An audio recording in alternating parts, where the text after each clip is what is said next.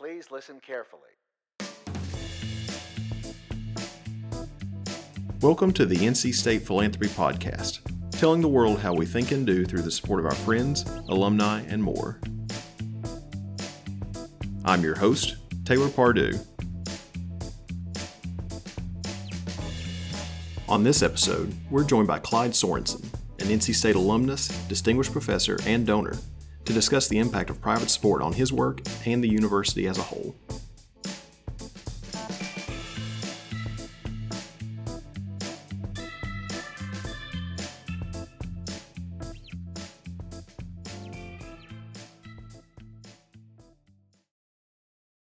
Thank you so much for joining us today, Dr. Sorenson. Just to kick things off, just tell us a little bit about how you came to NC State and kind of bring us up to the modern day. I'll be glad to do, and thanks for the invite. So I came to NC State as a freshman in 1976, and NC State was one of only two places I applied, and the other place I applied is about 20 miles west of here, and I won't mention the name. Anyway, but I came to NC State because even as a small child, I've always been fascinated by living things, okay, particularly by animals of all flavors. And I got it in my head when I was in middle school that I wanted to be a biologist. And then when I was in high school, I decided I wanted to be a wildlife biologist. Okay. And North Carolina State University had the best program in North Carolina that I knew of anyhow in wildlife, and so that's what led me here. My dad was in the service. I was an Army brat. Okay. And we moved around a lot. I was born in New Mexico and lived in Hawaii and Pennsylvania and Texas before we moved to North Carolina when I was 10. So, okay. North Carolina is pretty much my home state, as close to a home state as I have. Yeah. Anyway, so I came in 76. I enrolled in the wildlife biology program. I got my bachelor's in wildlife in 1980. That led to a really cool internship that I did where I got to play with alligators and red-cockaded woodpeckers. And then I worked for a while for NIEHS out in the Triangle, and I came back to NC State in 1981 to pursue my master's in entomology, having realized that it's a whole lot easier to get a job in entomology than wildlife biology, and also having realized that insects are wildlife. They're perhaps some of the most important wildlife, and in many ways they're really underappreciated. So I got my bachelor's in 1980. I got my master's in entomology in 1984. And then I pursued my PhD in entomology as well, and earned that in 1988. And then from there, I worked for a short while here in a postdoc position, and then I went out west and worked on the faculty at University of Nevada in Reno for almost 4 years, and then the faculty of the University of Missouri Columbia at an off-campus research station for about 4 years. Before I got the chance to come back home. Okay. And so I've been back at NC State on the faculty here since 1996, which seems like a really, really long time ago. We were talking off air about, again, the class that I took with you and how many students you've taught since then. You said it's up to about 8,000, It's over 8,000. Yeah, so I teach insects and people in 201, which is a science class for non-science majors. And I've been teaching it since 2000. Okay. And so, I've accumulated now over 8,000, almost 9,000 students in that class, which is one of the things I'm most proud of, is how many folks I've managed to corrupt with a affection for insects. Well, you said, what was it, the flavor of wildlife or flavor? One of the things that always stands out in my mind about your class was taste testing some of the different bugs like mealworms and things like that. So that's one of the units we cover in 201 is it's the subject is entomophagy. That's the practice of eating insects, which most of the world does. So yeah, we have a unit on entomophagy, and as part of that unit, we bring food into the classroom, and we actually prepare some food in the classroom. I may just got myself in trouble with that declaration, but yeah, we feed our students, our 201 students. We feed them hush grubbies, which are hush puppies with mealworms in them, and we feed them rice critter treats and chocolate covered cricket clusters, and recently we've been also serving folks. I don't think you got the chance when you took the class, but we've been serving folks Cajun roasted superworms as well. I would have remembered that. Yeah, that's probably the most daring thing that we serve. But it's obviously a novelty. It sticks out in people's minds.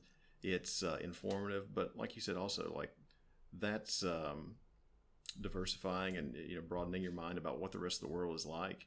And again, it's something that's overlooked. They don't think of them as wildlife. Certainly don't think of them as food source. But very invaluable part of your class, I think. Yeah. So one of the most important things we try and get across in that class is just how deeply embedded insects are in our cultural environment.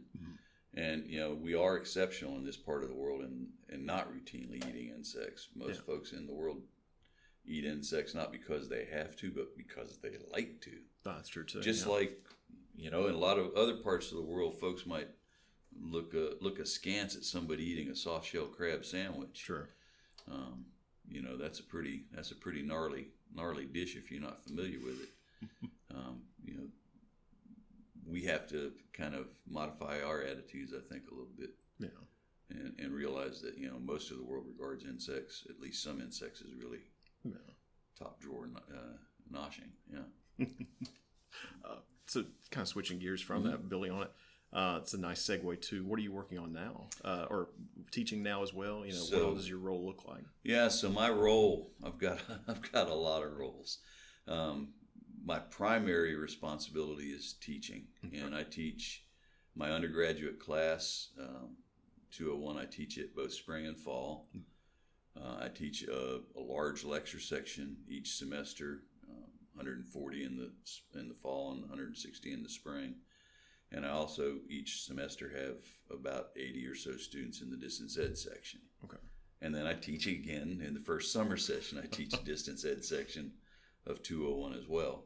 And then beyond that, I teach several graduate courses. I teach every fall I teach a graduate course in in integrated pest management, which is the philosophy that drives most of our insect pest management programs nowadays.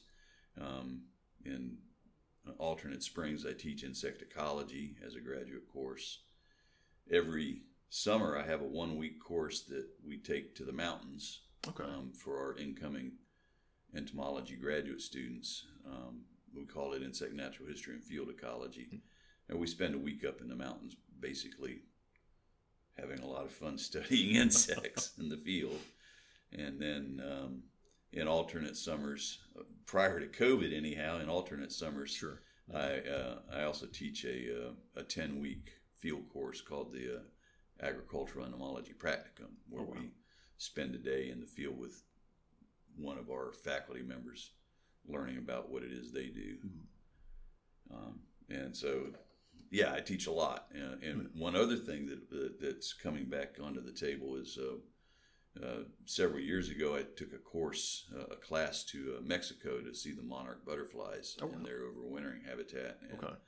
And we're finally getting to do that again this winter. So between Christmas and New Year's, we'll be in Mexico seeing monarch butterflies in huge numbers and humpback whales and other cool stuff. So I teach a lot. And then beyond that, I do have some research responsibilities.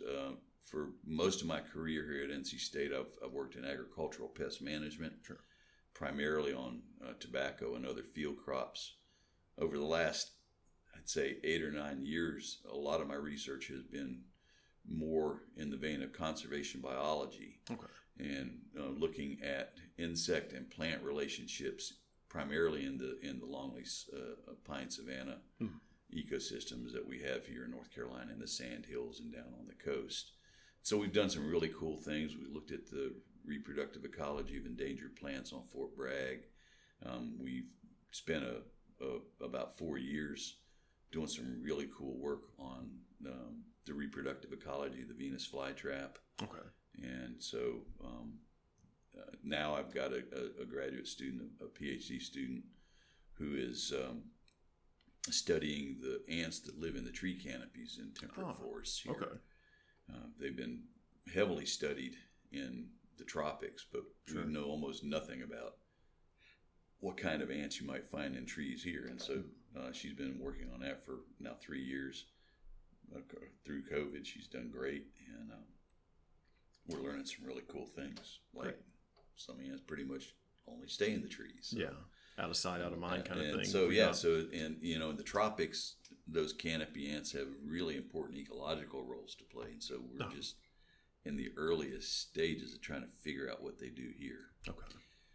And then the last major component of my job, one that I'm hopefully going to pass off to somebody else in the next year or so, is that I'm the director of graduate programs for the entomology program. So it's my responsibility to make sure our graduate students that get admitted properly and then progress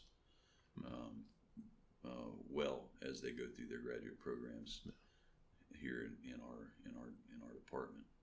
Well, and I know unofficially, but just another hat that you kind of wear is extension, working with kind of the extension program, not directly, but sort of as a liaison, maybe. Is that the right word of? Yeah, so I don't have a formal extension appointment. I imagine most folks that know anything at all about cows know you. Yeah. We got this 3-part mission. We've got teaching, research, and extension, and many folks have formal appointments in extension. I don't have a formal appointment in extension, but I do a lot of outreach and science communication, and I do support the extension programs when it's when I'm needed. I think a real important job for anybody on a faculty of a land grant institution is to try and communicate science to the public, and so I spend a fair amount of time doing that kind of thing. Yeah, I think we're talking about the 3-pronged part of cows. And then your time as a student too, doing all 3 degrees here. I think that has always fascinated me about your story, is how involved you've been with all the aspects of campus life. Yeah. So I mean, over the course of my academic career, I've had appointments in all 3 of those major missions. I was 100% extension when I was in Nevada. I was 50% research, 50% extension when I was in Missouri. I was hired here at 100% research, and now I'm 90% teaching. So yeah, I've kind of gotten all of the exposure, and I'm kind of unusual in that I did get all 3 of my degrees here at NC State. But the thing that kind of inspires me to want to support this institution is that pretty much everything good in my life is an outgrowth of my time here at NC State as a student, and then certainly over the last, let me say it again, 26 years on the faculty here. Yeah. So, I got an education that allowed me to pursue the career that I wanted to pursue. Yeah. I've really enjoyed working at all the places that I've worked, but working at NC State's a real special thing for me. I met my wife while I was a student here working on my PhD. Between us, we have, I think, 17 years as students at NC State. So if that doesn't mean something, I don't know what does. Yeah, you're right. And I've had the opportunity to do a lot of things in my career and in my personal life that, again, it all harkens back to the experiences I've had here at NC State. Yeah. So, I know it's been encouraging to me. I graduated my undergrad here, and now I'm working on my master's. And the conventional wisdom when I was here as an undergraduate is that academia wanted you to go to different universities for different degrees, and that would look better on a transcript and everything. But to your point, like I feel the same way about NC State. This is home. I didn't want to go anywhere else, and it's always been encouraging that you have had such a successful career, even though you stayed. That's not a negative. It's when you know where you want to be, that's where you need to be. Well, yeah, there's a fair amount of truth to that, and in point of fact, it probably for most folks it probably does benefit to have a diversity of experiences, but I kind of got that diversity of experiences by going out west. Yeah. And when my wife was born in Nashville, Tennessee, and moved to North Carolina. Okay. When she was 6, so before we ever left North Carolina, she knew nothing much but North Carolina. Yeah. And when we left to go to Nevada, we went with the intention of perhaps spending an entire career there. Yeah. But I got experiences there that broadened me. I got experiences in Missouri that broadened me. But I wouldn't have had any of those experiences if I hadn't received the education that I received here at NC State. Yeah. The education I got here was my ticket to getting there, which that. Ultimately was my ticket to coming back here. So, again, it's worked out really well for me. I have no complaints. There's really no place else in the world I'd rather work than NC State. There you go. And it's been a real pleasure for the most part. It's it's still a job, right? There's still things you have to do that you don't necessarily want to do, and things that you have to do that aren't necessarily all that much fun. But I'd say I've really gotten a tremendous amount out of being here, and I hope I've provided a tremendous amount back to the university. So in recognition of all that, you're an Alumni Association undergraduate distinguished professor. Mm-hmm. Tell listeners a little bit about what all goes into that, how it furthers your work, and just all of that impact that it has on you. So I was named an Alumni Association distinguished undergraduate professor, I think about 7 or 8, maybe 9 years ago. And for me, it was a tremendous honor, because basically what it is it's acknowledging, I suppose, my excellence in the classroom and the contributions I make through the teaching aspects of my position. And I'll be frank, teaching's the most fun I have in my job. I love my research, and I love being out in the field.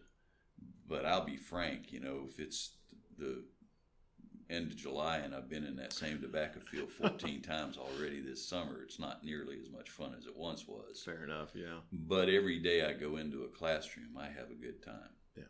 And I look forward to it. And so, that honor was a recognition, I guess, of the enthusiasm and I suppose the expertise that I bring to the classroom. And I have a hard time saying those things about myself because I can always be better.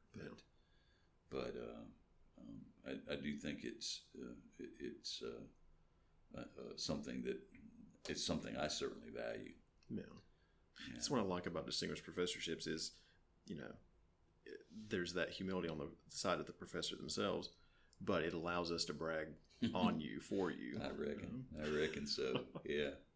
Well, again, and I tell my kids first day of class in 201, I say, look, this is the most fun I've ever had and been paid for it. Yeah. Short of catching alligators, which was a little bit more fun, but did not pay near as well. It makes sense. And I tell them, I'm going to have a good time. Thank you. I'm going to enjoy my time in this classroom with you guys, and if y'all buy into it a little bit, you're going to have a good time and you're going to learn a lot, and maybe you're going to come out of this class with a different attitude about these incredible little animals that surround us in almost every way. Yeah. And that's what I tell them, and I mean it. And it's, I've been teaching that class for 22 years, and it's, first day of class this semester was just as exciting to me as the first day of class 22 years ago when I started teaching it. Yeah. All those years ago. So I love being in the classroom. I love interacting with students. I love seeing light bulbs go off. So I guess if all that means I'm a distinguished professor, I'll take it.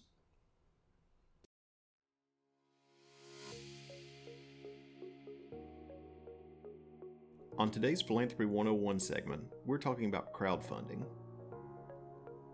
Being part of the Wolfpack means no one has to solve a problem alone. The strength of the pack is always there to back an extraordinary effort. NC State has always been a place where bold thoughts inspire even bolder actions. This is what our students learn and what they bring into the world. Every big idea starts somewhere, and we make sure they have a place to grow. NC State crowdfunding is a new way we're thinking big and getting things done, thanks to the power of the pack. This platform connects alumni, friends, family, and community members with causes they're passionate about, and helps our students, faculty, and staff bring their ideas to life, for the benefit of our university, our state, and beyond. For more information on how you can be part of NC State crowdfunding, please visit crowdfunding.ncsu.edu. Now, back to the show.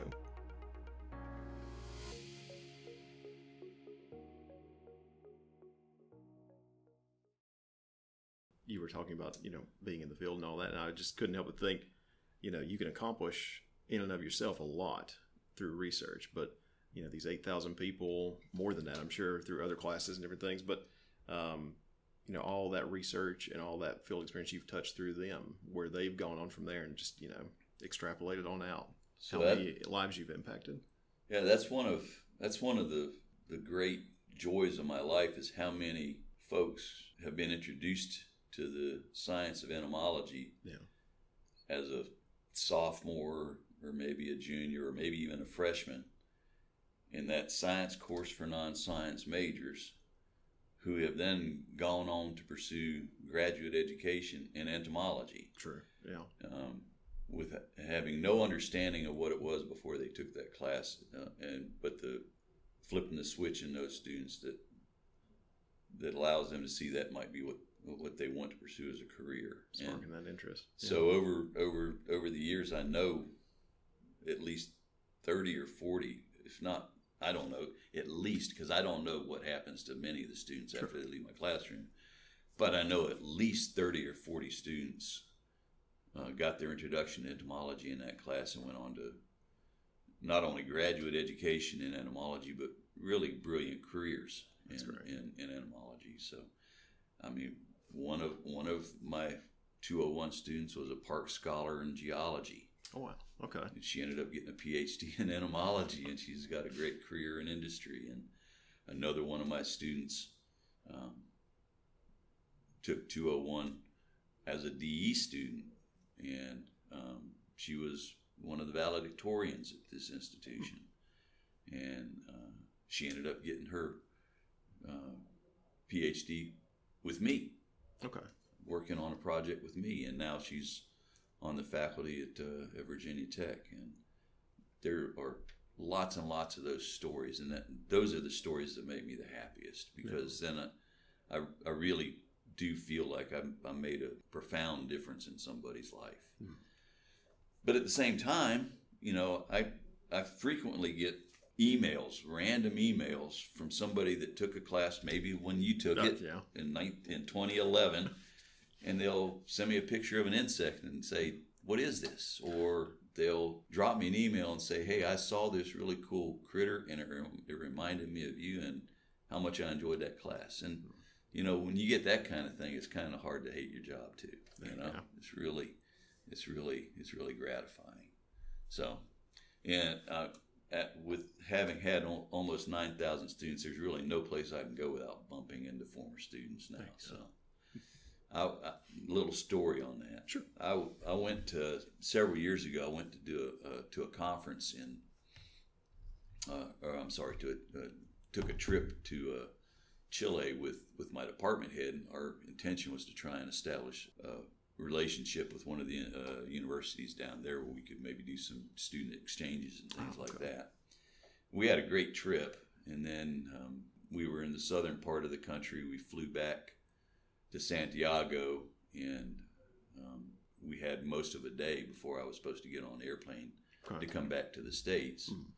And we got back to the airport and found my flight had been canceled. Okay. We were going to spend the whole day goofing around Santiago, but I spent that whole day trying to get on another airplane so I could get home in the airport. And finally got all those arrangements made. And by the time I was getting ready to board that airplane, I was in a pretty, I'll say, foul mood. Okay. It's fair. Because I lost a day. And it was stressful. And I was just about to hand my ticket to the young lady that was taking the tickets at the gate. And somebody behind me said, "Hey, Doc Sorenson," in Santiago, Chile. Really? And I turned around, and there was one of my former students from a semester before. Oh, wow. Getting on the same airplane. Turns out he played club soccer in Chile. So, yeah, I basically can't go anywhere without bumping into that former really students. is, yeah. And that's really cool, too. Yeah, that's got to be an unreal feeling. Yeah, and it's and I'm sure that brightened your day up. Oh no, my attitude completely changed. In fact, I've got a picture on my computer of me and him standing at the airplane door, wow. Both of us grinning like mules eating briars, and having a big old time. So yeah, but that's all those students and all the graduate students that have taken my graduate classes and all the students that I've mentored as a primary advisor in their graduate studies, that's the legacy of any professor, and I hope I have a robust legacy. Yeah. So one of the things related to that is that I've had a great time in my career teaching here, and I benefited from a remarkable mentor in teaching, a fellow named Ron Coor, who came to NC State while I was a graduate student to be the department head of the Department of Entomology, and then by and by he moved up into higher administration in cows. And while I was gone out wandering out west, he got tired of administration and said he wanted to finish his career teaching, and so he came back to the department, and he started in 201. Oh, okay. On a bet with the dean that it wouldn't fly. Oh, wow. But of course it did fly. But when I came back to join the faculty, he was one of my original mentors, both in teaching, but also in general in establishing my academic career here. He was a really wonderful fellow and a really good teacher. And he saw in me, I think, the potential that I could be a really good teacher. And he was the one that encouraged me to eventually gravitate away from a really heavy research commitment to a much heavier teaching commitment. Yeah. And then, of course, like does happen to people that you care about, he passed away a few years ago. Before his time. He was an older fellow, but before his time. And his widow and friends and family established an endowment. And I was part of that initial establishment. And the whole point of this long, complicated story is to get to the end point of that endowment and the endowment that my wife and I have established. The goal of both of these is to foster excellence in teaching, particularly in the graduate students that are leaving our program. Okay. So we want, through these vehicles, we want to enhance the training of teachers. There are lots of mechanisms for recognizing and enhancing research productivity, but we want some of our graduates from this program to be really excellent teachers. Mm-hmm. And so both these endowments are set up to support fellowships to help graduate students PhD students primarily. Okay. Gain deeper and more significant teaching experience that will make them more competitive for teaching positions as they leave here and go out into the wide world. Okay. And the names of those two, the official names, in case anyone would like to give to support those. There's the Ronald Coor Teaching Fellowship. Okay. Is one of them, and then the Clyde and Leanne Sorenson Endowment. Okay. And basically, we're going to be using both of these. We already are using them to support enhanced graduate student teaching experiences. Okay. And in the grand scheme of things, if they were to grow large enough, I wouldn't mind seeing down the road, a Coor endowment for a Coor chair in teaching. Mm-hmm. We have lots of programs that support excellence in research. We need more programs that support and develop excellence in teaching. And so that's sort of where we're aiming our efforts anyway. Okay. We'll include links to both of those in the show notes, and hopefully listeners will help contribute with that. But yeah, so at some point I'm gonna try and get in touch with some of those 8,000, 9,000 students and see it. If every one of them kicked in $10, we'd be in pretty good shape. Honestly, yeah, that's exciting. we'd be making some headway. So, but yeah, I've loved my time here.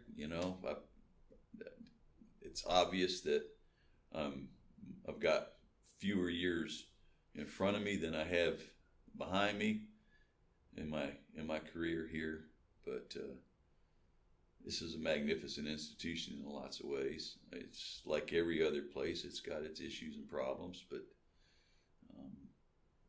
I think it's a really fine school. It's done really fine by me. It's provided me most of the good things in my life in one way or another, and I want to see it continue to succeed and grow. We're happy to have you here on campus, but I'm especially happy to have had you here on the podcast today. I saw you earlier this year of the Pull-In Society, mm-hmm. which honors planned giving, and you mentioned the endowment you and your wife were giving to, and I saw you and I thought, I know he's a DP, and now he's a planned giver. I was like, I've got to have him on the podcast. So thank you so much, Dr. Sorenson. Glad to do it. It's been a lot of fun.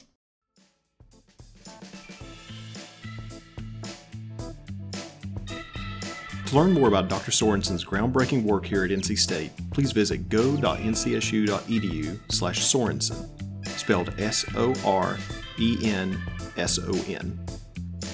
If you'd like to hear even more stories of Wolfpack success, please subscribe to the NC State Philanthropy Podcast today in the Apple or Google podcast stores, on Spotify, or through Stitcher. Be sure to leave a comment and rating as well to let us know how we're doing. Thanks for listening, and as always, go Pack.